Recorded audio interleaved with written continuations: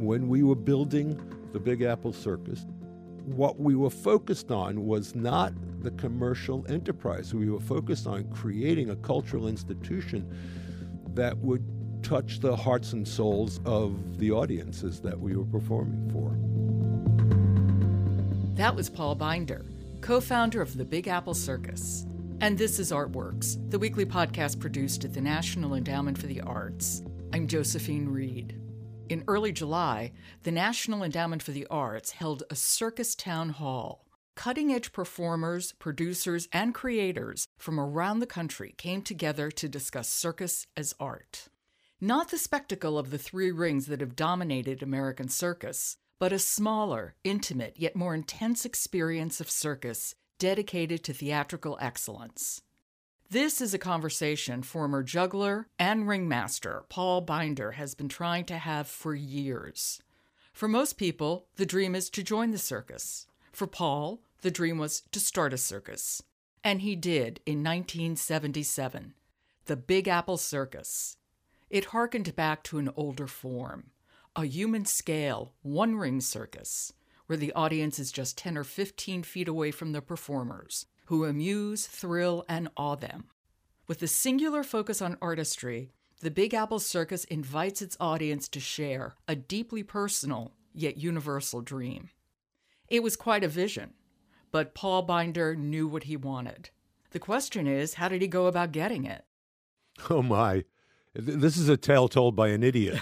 So of course I'll be happy to tell you. I learned how to juggle as part of training in the San Francisco Mime Troupe. As part of our training, we did circus skills, and I learned how to juggle. And that was the beginning of an incredible journey.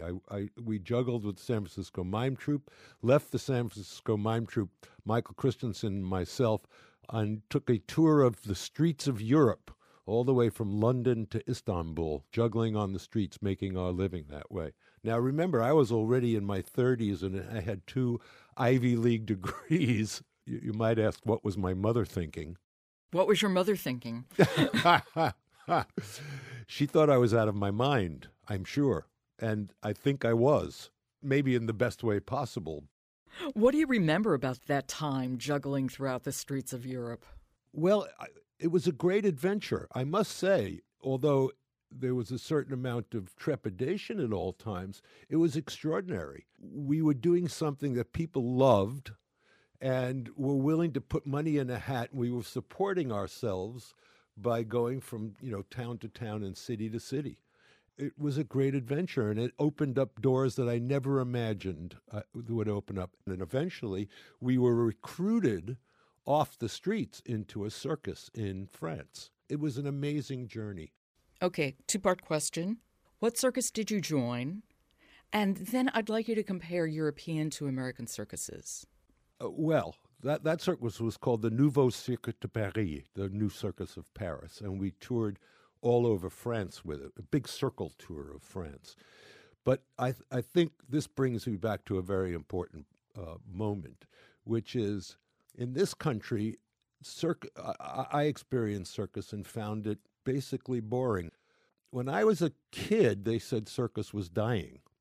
I mean, I'd hear that. And then when I was a teenager, they said circus was dead. And then I traveled to Europe and discovered no, circus wasn't dead at all. It was alive, and it was thriving, and it was being produced by families of artists in Europe. And having seen that, I suddenly said, why don't we have this in America? I mean, the experience of Nouveau Cirque de Paris, I came home and said, we've got to do something like this. It's wonderful. It's vital. The audience is responding with tremendous enthusiasm for this. They're laughing, they're screaming, they're applauding with delight, families young and old. And there was nothing like it in America. In America, circus was controlled by commercial enterprises. So they were not creating artistic work, whereas in Europe, it was controlled by artist families. And yes, of course, they had to run it as businesses. They did. But they survived all those years because they were touching audiences in a way that wasn't happening in this country. So that was my great enlightenment about circuses. So I came back to New York with the notion that I would love to do something like this in New York particularly, but in America. And indeed, That was the seed for the Big Apple Circus. Okay, so when we think of circus in America, obviously we think of Ringling Brothers. I mean, that's the first one that comes to mind, a three-ring circus. That's not the European model. I mean, is it fair to say it's spectacle versus artistry? And I know that's a very broad stroke. But I think that's a fair characterization. Okay. Let's start with circus, the word circus, which means circle. It doesn't mean three circles. It means a circle. And indeed, the three-ring circus was an invention of the Barnum era, when they were touring circles, and filling up the tent. It was the most popular form of entertainment from roughly the 1860s through the late 1920s. It was an enormously popular entertainment.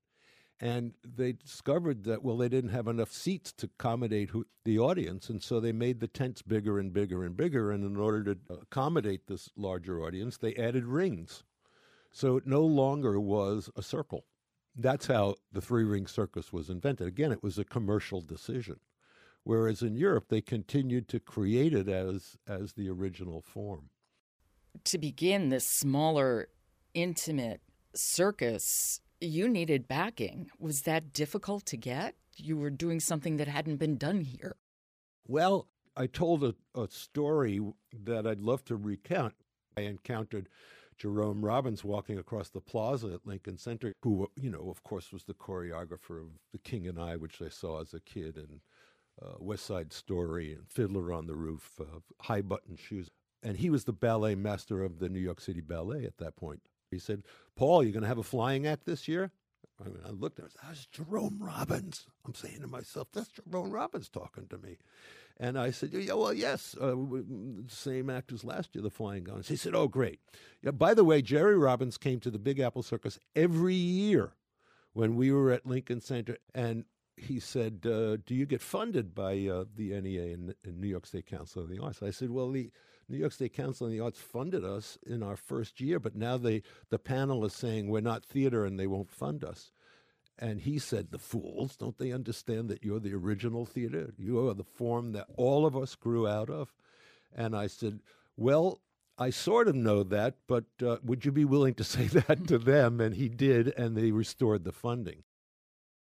Can you speak a little bit more about what Jerome Robbins said to you about the circus as the roots of performance?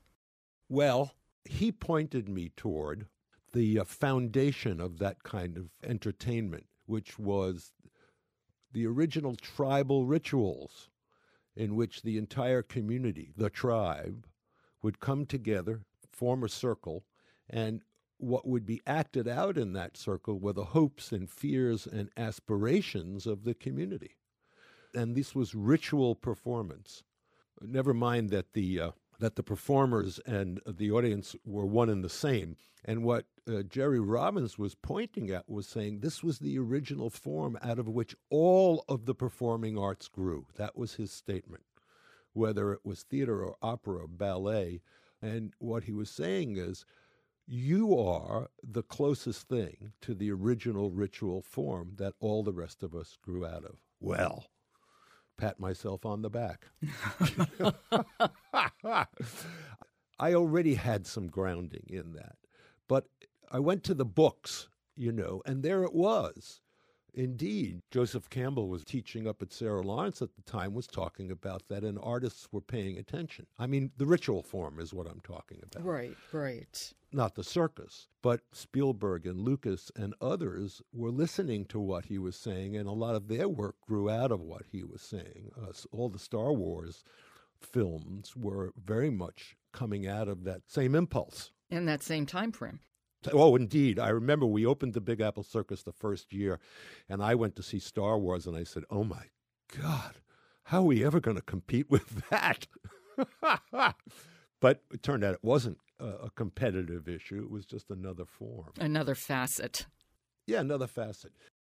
So would you say that mythology is the roots of the Big Apple Circus? A lot of it was unconscious, but as I did my homework, it became more and more the yardstick for what we were doing. I experienced it in Europe, but I didn't quite have the rationale. I didn't know it in detail. But once we started doing the work, and I kept on saying, boy, this is really vital what we're doing here. This is really reaching audiences and touching audiences on a wonderful emotional level. Like I saw in Europe, there they were, laughing and cheering and having a wonderful time, generations of people simultaneously. So that was the roots of the Big Apple Circus. And that was kind of the philosophical roots. The practical roots were I learned my trade in a wonderful place, touring France with this wonderful, small, theatrical, intimate group of people. And what kind of acts would they have?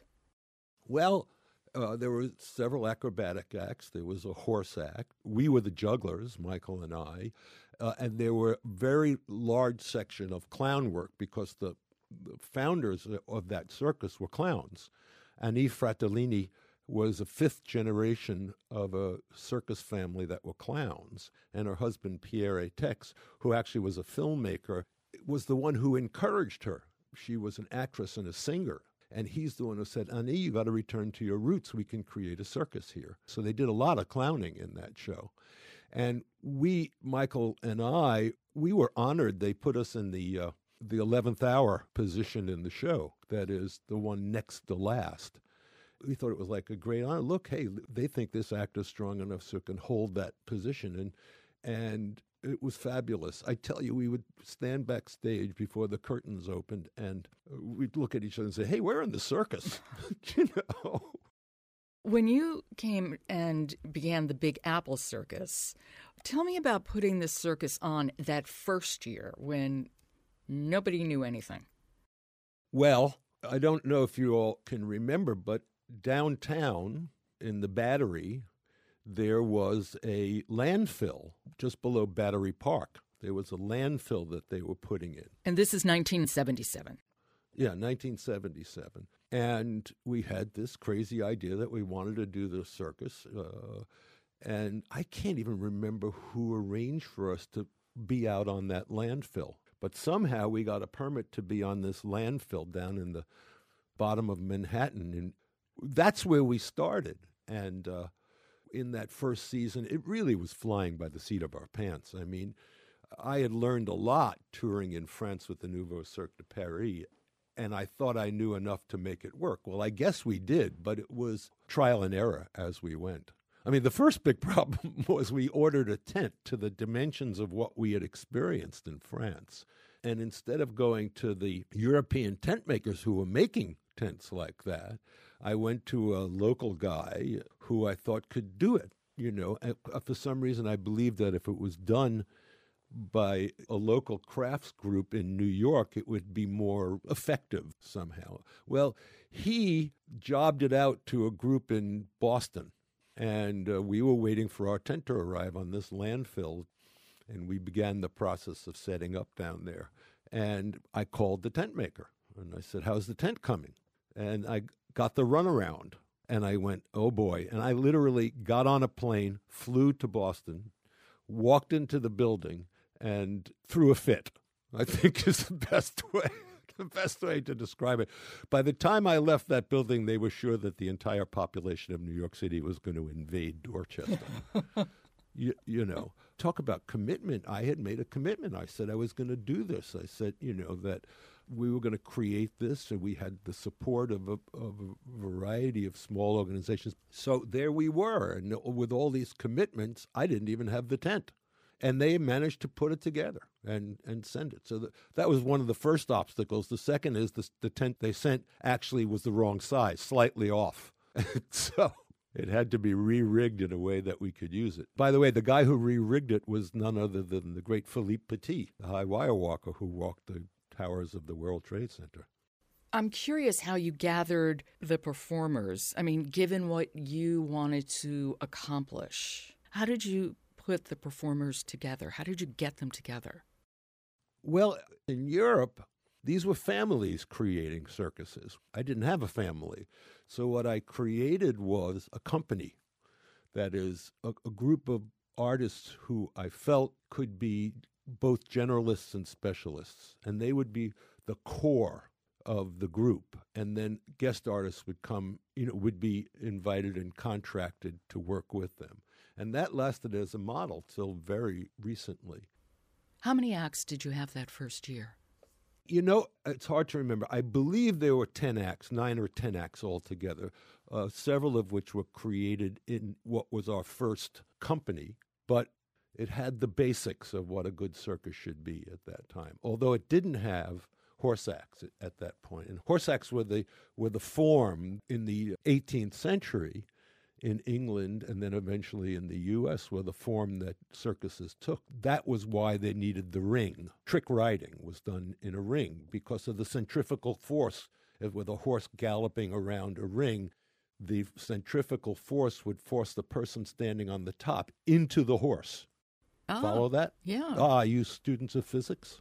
As the name suggests, Big Apple, it was really meant to be a community circus. Yes, definitely community-based and supported by the community, and based in New York City, but prepared to tour, which eventually we did. We saw New York City as a great place to do it, meaning that the cultural and theatrical community had a great feeling for innovative work. And lit to top, I'm a New Yorker, so it was very hard not to be here. How close were the spectators to the action on the circus floor? Oh, right up against the ring. The first tent, the back row of the audience, was about 40 feet from the ring. And then eventually the tent that we created that became our base tent, the last row of seats was 50 feet from the ring. And the first row of seats was inches from the ring. Literally, they could reach out and touch a performer. Big Apple Circus always had a really good reputation about the way it treated its animals. Yes, we always work with working animals. Let's make that statement first, not wild animals. What about the elephants? Well, elephants were working animals. That is, Asian elephants have been working animals for years and years and years. And so we were working with one specific trainer who was the son of another trainer who had working elephants. So we did have elephants during those years, and horses and dogs, camels, again, all working animals. Eventually, the guy who was our trainer, the brilliant William Woodcock, he had a wonderful elephant whose name was Anna May, named for the great Asian actress Anna May Wong. Anna May was a wonderful elephant who clearly loved doing the work. He always said to me, you know, when Anna May's ready to retire, I'm ready to retire. And that's exactly what happened. He said, one day, you know, she's not enjoying it anymore, Paul. She just doesn't have her old spark and fire. He said, so after this season, I'm going to wrap it up. And so we did. And then we didn't feel there was anybody in this country who could do that kind of work that would satisfy our standards of the care and treatment of animals. Mm-hmm. So that's when we gave up elephant. And Anna May retired, and he retired. He's still alive. She passed away a few years later, and as he said, we buried her with honors. Mm-hmm. So she was a great animal. I mean, wonderful to be with and work with and be around. But working animals, horses and dogs and camels, llamas, and so on, seemed to me to be not only acceptable, I thought, in fact, it was necessary to demonstrate the relationship that human beings have and could have and should have with animals if we're to survive on this wonderful planet of ours. And you were the ringmaster for, 36 years? The first couple of years, I wasn't. It was in the third year that I chose to become it became a natural part for me, which was both as director, and I directed the first 19 shows, and artistic director. It was a natural for me to be the guy who was introducing the various elements of the show, not necessarily just the acts, although in the early days it was really very straightforward presentation. But as we developed our form and it became much more integrated, I saw the character as someone who was there to help translate to the audience. And the model, if you will, was sort of the remnant of the Greek chorus. The chorus's job was to speak to the audience, to integrate their view with the action of the play. And so the ringmaster essentially was that role, the role of the Greek chorus. And to top it all off, not only was I the director and the artistic director, I was the perfect authoritarian figure, so that the clowns could play off my authority. And that became a signature of the Big Apple Circus. We had wonderful clowning for years and years and years. And you also had wonderful people flying through the air. Oh, yeah, from the earliest days. In that first season in Lincoln Center, we had the Flying Gaoners who were brilliant, a brilliant flying act. Flying trapeze, of course, is a great staple of the circus and very exciting for the audience. And we always had aerial acts, a lot were created by our core company people, and wonderful floor acts, acrobatics, juggling.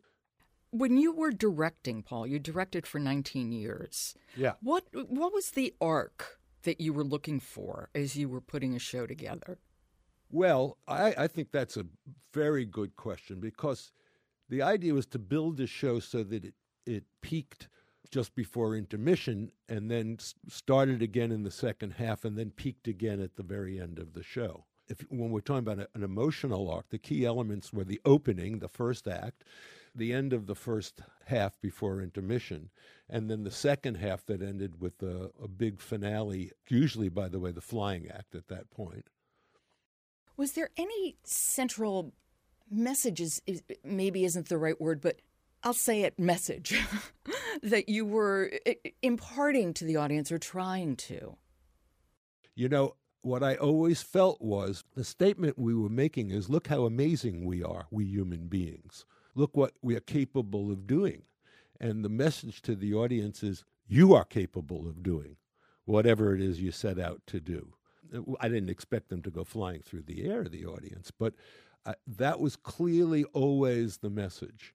And so as we built the arc of a performance, it was about letting them understand the extraordinary nature of human beings. Now, the clown sort of represented the everyman side of it. The clown would trip and fall and then always get up and move on. So those two were primary elements in that arc that we were creating. And my goodness, it worked. And why the decision, Paul, to be a not-for-profit? Well, at the time when we were building the Big Apple Circus, I looked at the numbers. Now remember, I had an MBA from Columbia. So even though I wasn't great at finance, we built a budget and we looked at it and said, there's no way this could make money. And if indeed we're focused on doing an artistic presentation, we're going to have the support of the community. Like the great theater companies and the opera and the ballet, we have to create this as a not-for-profit. And so we did. And it was a successful model for years and years and years and years. It made sense.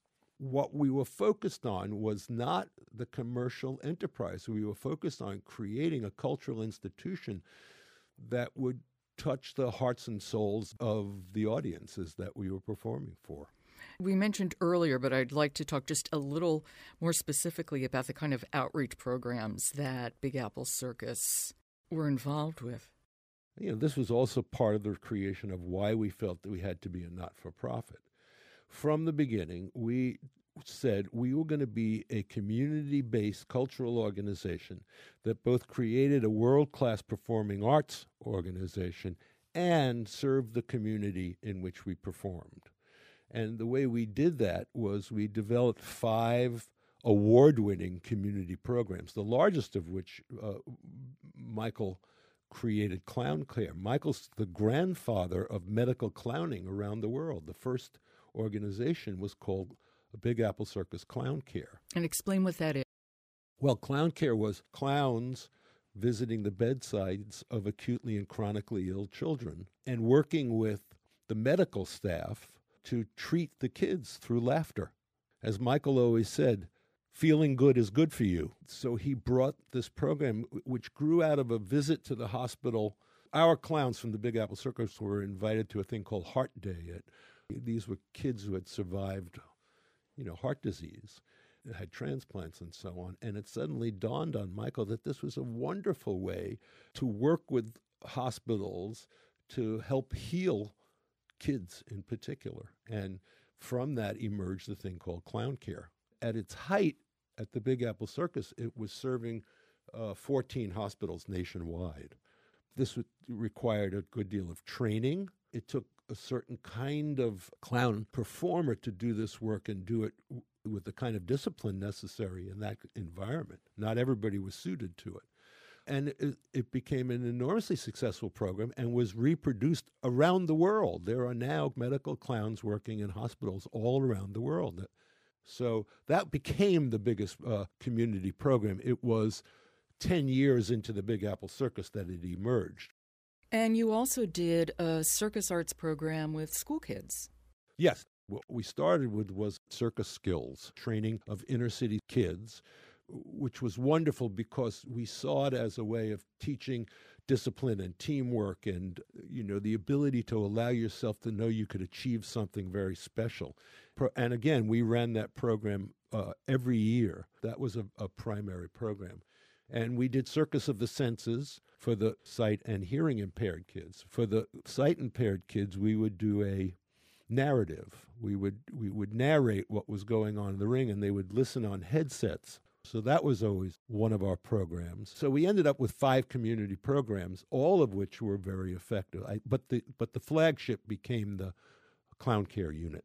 We talked very briefly about the convening that the NEA held here in D.C. about circus arts. And it seems that, as we discovered here, that conversation really is happening in the United States about looking at the circus as an art form. When you began at the Big Apple, this was still news to everybody. Yeah, absolutely. I was thrilled to hear that the NEA was now looking at this in this way. I mean, going as far back as 1985, I wrote a piece that I sent to the NEA, which was about circus as art. It was roundly ignored. Did I say that? No. Okay. Nobody's more thrilled than I am to understand that what we were doing has influenced, an entire generation of young people to see this as a possible way of expressing themselves artistically. I still don't understand how all of that is going to coalesce in a way that becomes more effective. Honestly, I don't. That's in someone else's hands. But it's exciting to know that there are this enormous number of organizations that are focused on it. And now the question is, who emerges as the force which brings us into a new generation of circus art in this country? Something has emerged, and let's see where it goes from here. As I said, that's in someone else's hands. I'm at the stage in my life and career that I'll be happy to consult. Paul, thank you so much. I really appreciate you coming into the studio and talking to me about Big Apple Circus and circus in general. I'm honored, Joe. I think it's terrific that we're going down this road. That's Paul Binder, co-founder of the Big Apple Circus. You've been listening to Artworks produced at the National Endowment for the Arts. I'm Josephine Reed. Thanks for listening.